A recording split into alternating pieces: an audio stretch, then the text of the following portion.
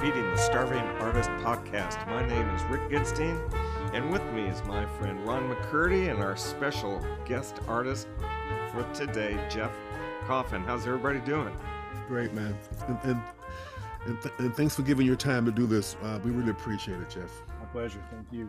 This is the second of a two-part interview and conversation that we had with Jeff Coffin, who's presently a member of the Dave Mathews Band. He's a former member of Bella Fleck and the Flecktones, where he won 3 Grammy Awards. He's a faculty member at Vanderbilt University and his own band called Mutet. Jeff, if I view you as many times as we've gotten together, you've been very generous with your time. You did some guest lectures for me at Clemson, starting all the way back in your time with the Disney band. But I always see you as maturing as what I would just call a true Renaissance man, in that you have so many more interests than just music. I mean, you're into art, you're drawing. You just have so many and such a variety of ways that you explore the world around you. Can you talk a little bit about that and how that feeds your musicality? Yeah, well, it's interesting. That kind of, I guess I had kind of an epiphany many, many years ago. Whoops. Did you hear that? There's the storm. It's coming. Okay, live from Nashville, Tennessee, ladies and gentlemen. We take a pause for this weather break. It's the big one coming in from the west. So yeah, I kind of had an epiphany many years ago, and it actually coincided and was influenced by when I first started listening to African music. And not to go too deeply into it, but we were always told, art imitates life, life imitates art, the whole kind of, circular nature of all that. So when I first started to listen to African music, I was in North Texas, and there was a percussionist named Leanne Harris who was listening to a lot of African music. And we were told that jazz was sort of an amalgam of African rhythms, European harmony that had all come in, through the slave trade into New Orleans, through Congo Square, et cetera, like the whole history of that, as most of us know. And if you don't know that history, I would highly recommend getting hip to that history in the way that it moved up the Mississippi and branched out, et cetera, et cetera. My question was, well, why am I taking 4 semesters of European music history? What about the rest of the world? What about Africa in particular? This music that has influenced me, Black American music that has influenced me so heavily. Why are we not checking that out? Why are we not checking out the roots of that music? You talk about Bartok, you can't talk about Bartok without talking about the folk music that he listened to compose his works. They are absolutely intertwined within those compositions. So I remember I gave Leanne a cassette and asked her if she would record her favorite couple of records for me. And one was King Sunny Ade, Nigerian Afropop, and a record called Synchro System. And then another one was field recordings out of the Congo. And it was, like little kids, you could hear them dancing, singing twos against threes, these different polyrhythms that were going on. And my mind was completely blown. I had never heard anything like this. And I knew that it wasn't institutionalized either. I knew that it was all by rote. And so I started to get like cutout CDs or used CDs of African music. Mostly, I would be looking for stuff that was field recorded. And basically, so field recordings are basically you go out into an area with remote equipment and you record music that's indigenous to that particular region, for that region. Mm-hmm. For people that don't understand what a field recording is. Alan Lomax did it a bunch in the U.S. also. And Bartok did it also, of course, with Kodai. And so I would look for that stuff, and then I would read the liner notes, and it would talk, like it would have a title of a tune, and it would be in an African dialect, and then it would describe that and say, okay, well, this is for a bountiful harvest. They're playing for a bountiful harvest. They're playing for a puberty ritual. They're playing for a wedding, playing for a death.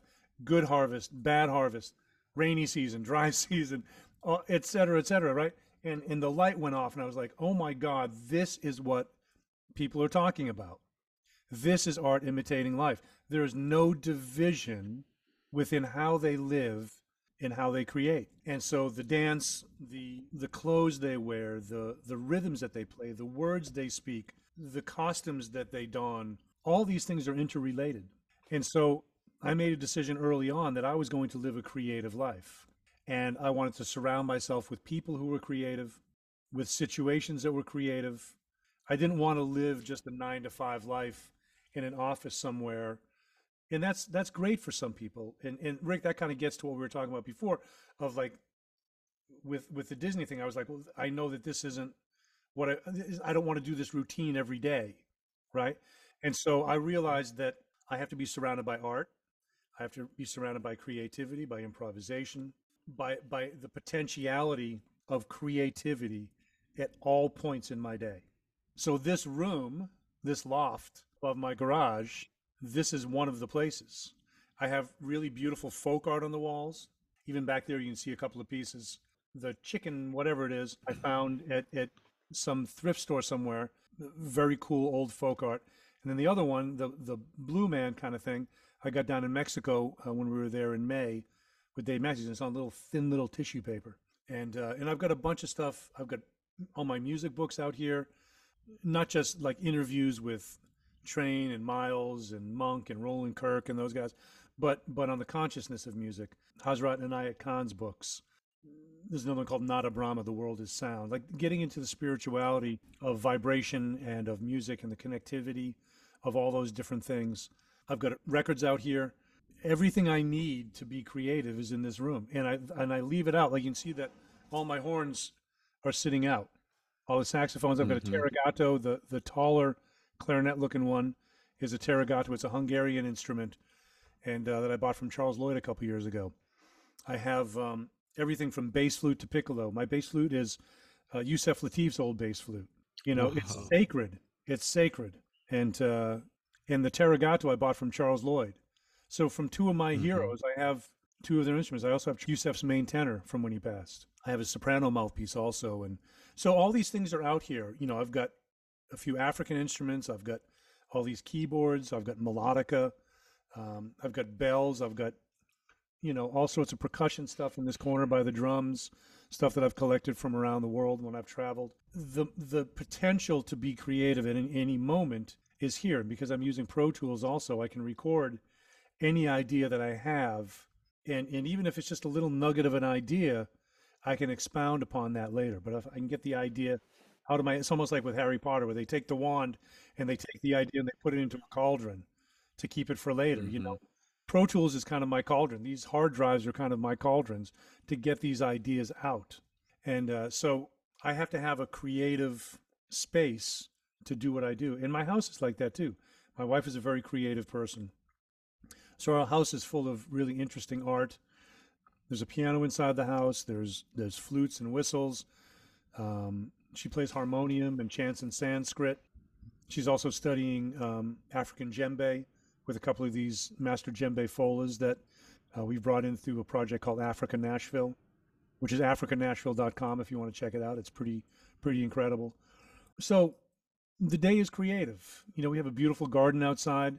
Our front yard, Leoko has planted everything out there. It's full of flowers, and we have a grapevine along a split rail fence in the front. We were eating grapes from earlier today, and we have a bunch of fruit trees along the side fence that we pulled an apple off of earlier today and ate it. You know, so it's like there's a lot of life, and there's a lot of growth, and there's a lot of potential, really at every moment in my surroundings. You know, people ask me sometimes, they say like, well, you know, where's your favorite place to go? You know, as a musician, where's your favorite place to go? And I say home. And now there are other places I love to go and visit: New Orleans, New York, you know, Seattle, San Francisco, etc. Places overseas also, but this is my home. I've lived in Nashville now for 32 years. I mean, I've thought of leaving before, but I'm kind of like, I can do anything I want here. Some of the greatest musicians in the planet are here. Where am I going to go? LA? Probably not. New York? Definitely not. You know, it's like I'm rooted here in a way that there's great friends here. There's great relationships here. And if I need to get away from it, I can do that. I mean, I'm out a lot of the year anyway. I don't know if that answers the question or not, but I don't really remember the question anymore, but I hope I answered it. Yeah. I think you answered about 5 questions there, Jeff. There you go. Fantastic. I got a question for you though. when you think about the whole evolution of jazz studies programs, and of course, the University of North Texas is right there in the vanguard of being one of the first, along with Yeah. Berkeley and other schools. And of course, we understand the emergence of those programs. They had to sort of kind of kneel at the European altar to be accepted, hence the term laboratory bands, to sort of give Right. the connotation that there's some type of a experimental or academic engagement.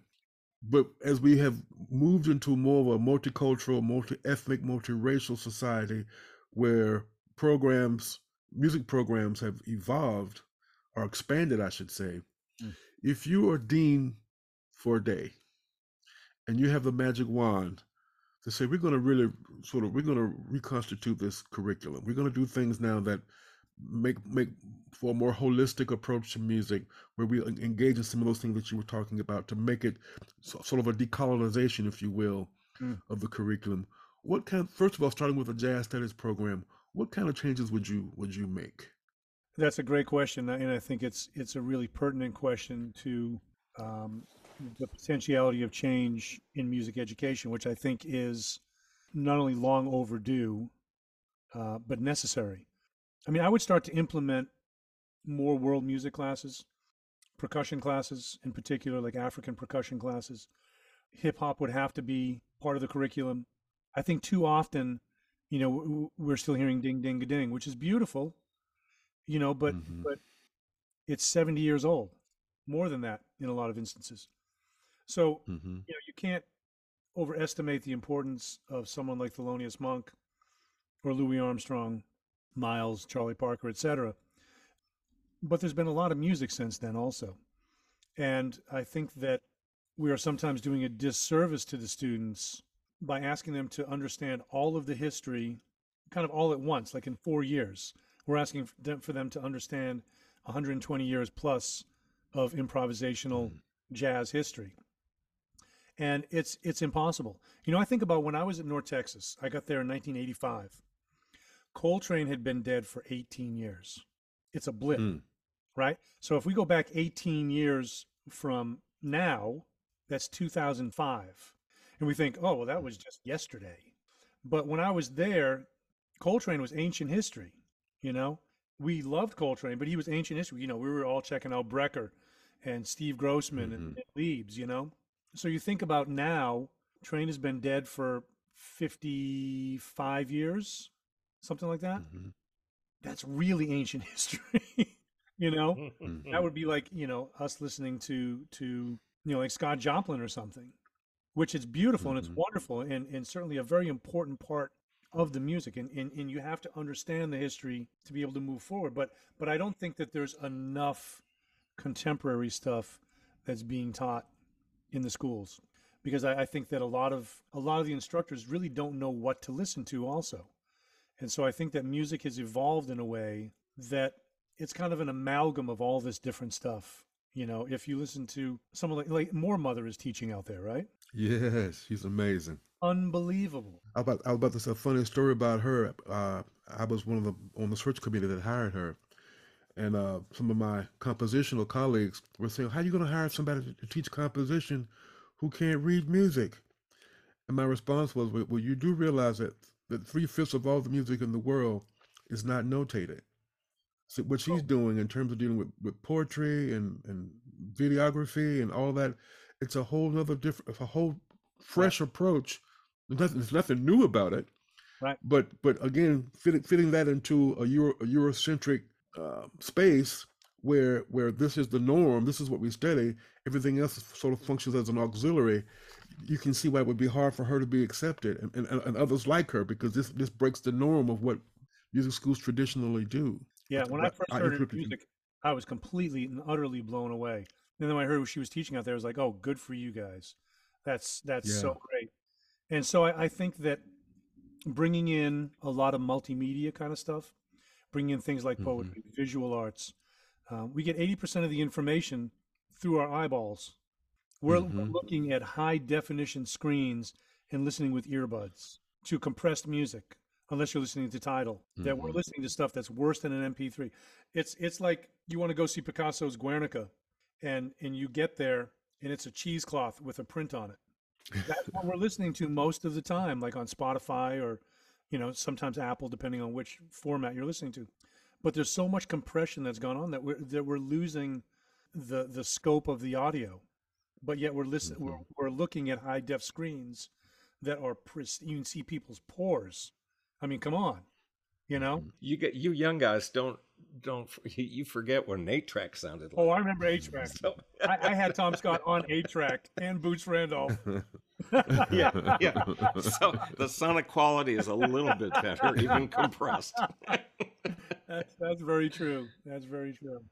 So anyway, I think, just to wrap that part of it up, I think that I would have a lot more creativity.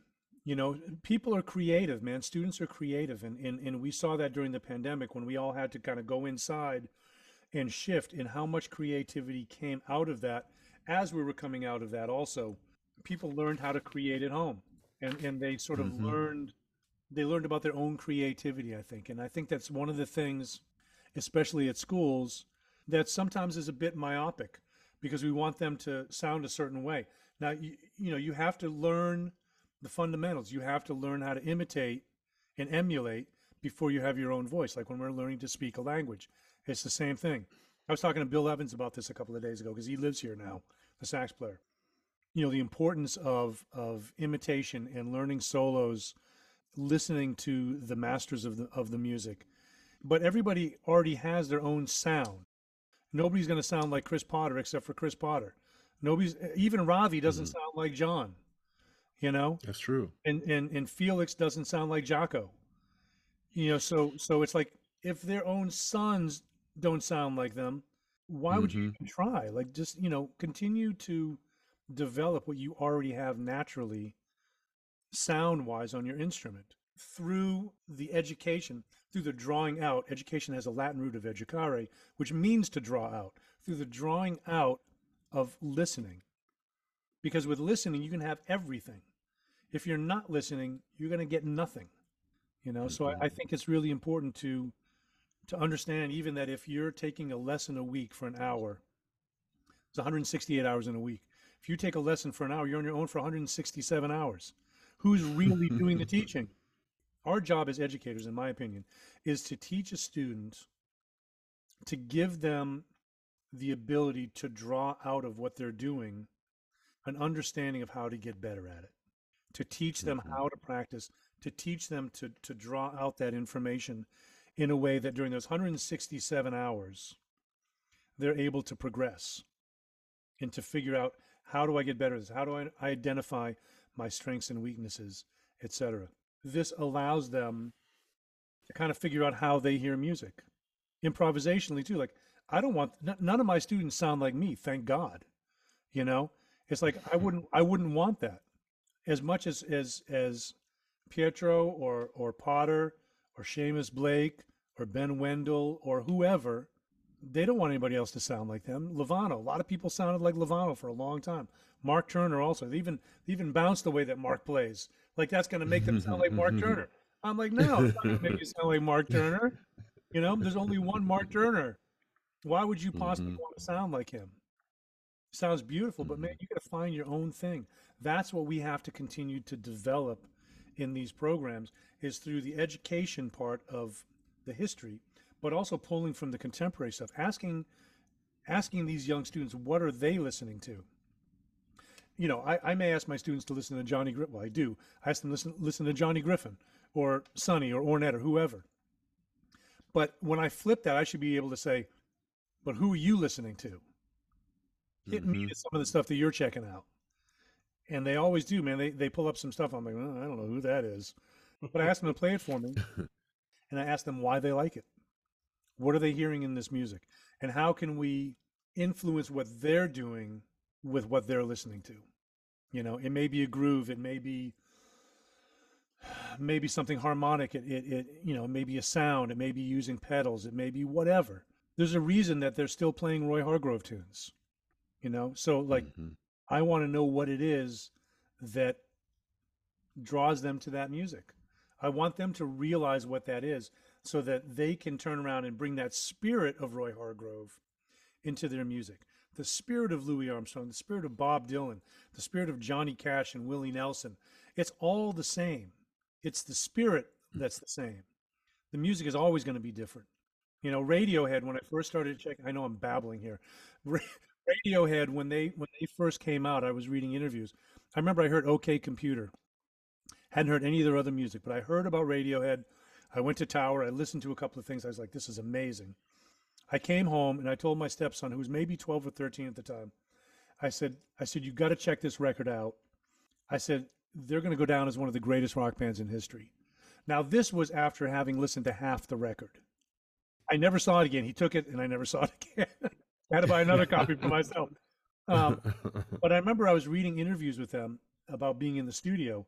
And they said, you know, when we go in the studio, we're listening to like early 70s Miles, Alice Coltrane, you know, et cetera, right?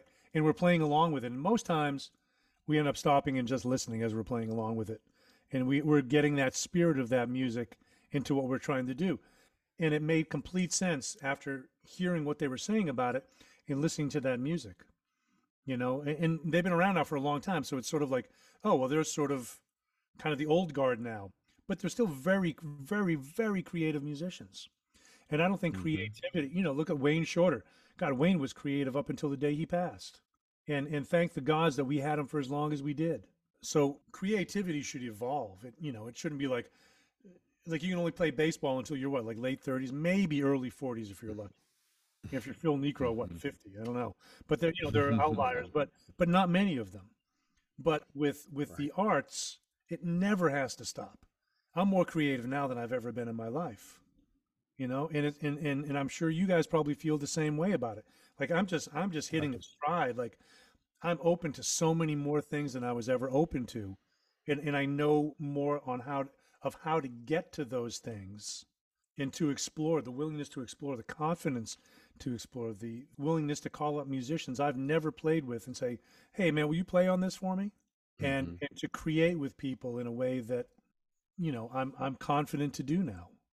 And so to witness your own creativity and to accept it for where you are, to understand that it's all process, all of it is process, and that the one constant in every relationship, and we're in relationship 24/7, the one constant is always going to be conflict, some varying degree of it, some greater, some much lesser. But you think about it like a C and a G on piano, there's not much conflict there. But a C and an F sharp, there's conflict, you know, or a C and a C sharp, there's some conflict. But after a while, you understand, like, oh, well, there's also beauty in that conflict.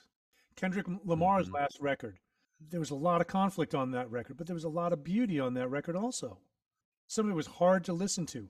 There's a series called The Bear. I'm not sure if you've seen it or not, about a chef that comes from a Michelin star restaurant to take over his brother's basically hamburger stand in Chicago, or like a sandwich shop, you know. It's a counter. Yeah, right. Fast food counter. And almost, man, there's conflict in there. There was one episode in the second season.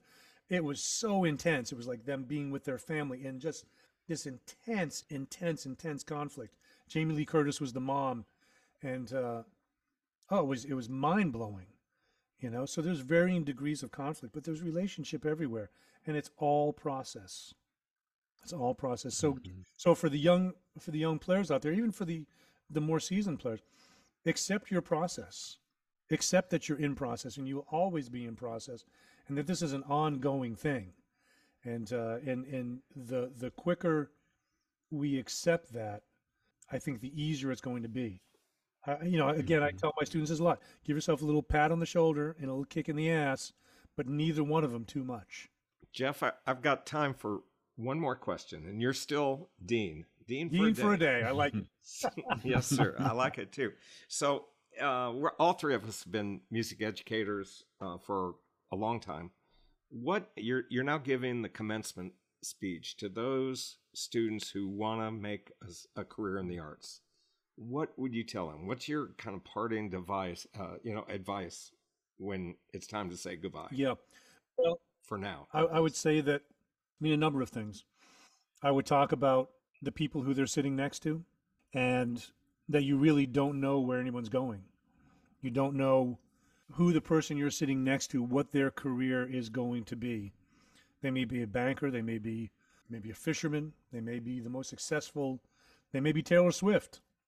They might be Seamus Blake. They might be whoever. Understand there's a great unknown. Embrace that unknown. Don't be afraid of it. Something that a friend of mine told me many years ago. Well, he asked me, he said, do you trust in the process of life? And I said, yes. And I still do. And so I would encourage them to trust in the process of life. Be proactive in that process. I would talk about the power of yes and how important that is. I did a clinic one time with Maceo Parker, and he told me about how he got the James Brown gig. And in a nutshell, his brother, Melvin, was a drummer, and James wanted to hire him. He said, "Oh, I promised my mom I would finish my school." He said, "Okay." He said, "Well," he says, "when you're ready, come find me and I'll hire you for the band." So he had finished school, and James was playing somewhere close in the Carolinas where they lived. And he and Maceo went, and they were like, "Well, how are we going to find James?" And they were like, "Oh, we'll just look for the limo." Right? So sure enough, they found the limo and tapped on the window. It was, it rolled down. It was James. He said, "Mr. Brown, I'm Melvin Parker, drummer. You told me to look you up when I was finished with school, and you hired me for a gig. Well, I'm finished, and I'd very much like to play in your band."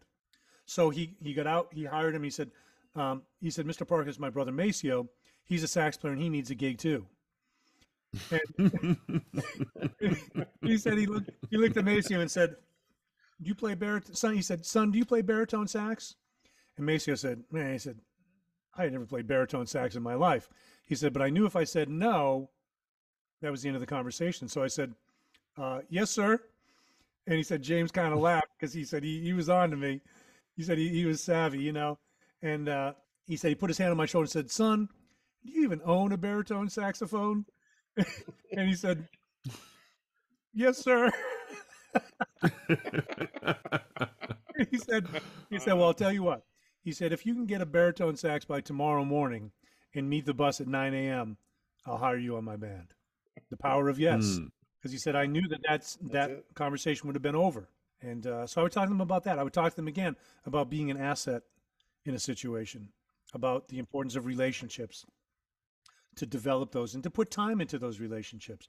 Look, you can put a lot of time into working on your instrument in a practice room. We have to understand that in order to get a gig, you have to have a relationship with someone. You have to be around a group of people that want to play with you. Somebody told me recently that Ron Carter said to them, when he leaves a musical situation, he wants people to miss him. And I just thought, wow, what a beautiful thing, nice. To miss him. And Bill Evans is like that also. Bill is a great hang. He's funny, really witty, very engaging. He's just the kind of person you want to be around. Dave Mathews is like that also. Bela is like that. Victor is like that. Roy is like that. So I think being around people that are like that, it makes a big difference, Make yourself an asset in a situation. Make yourself indispensable. When I first joined the Flecktones, one of the things that Dave Pietro, of all people, told me, he said, get off the written page as quickly as possible. The music was very complex. He said, but the quicker you're off the page, the freer you are in the music. And it was some of the best advice I ever got.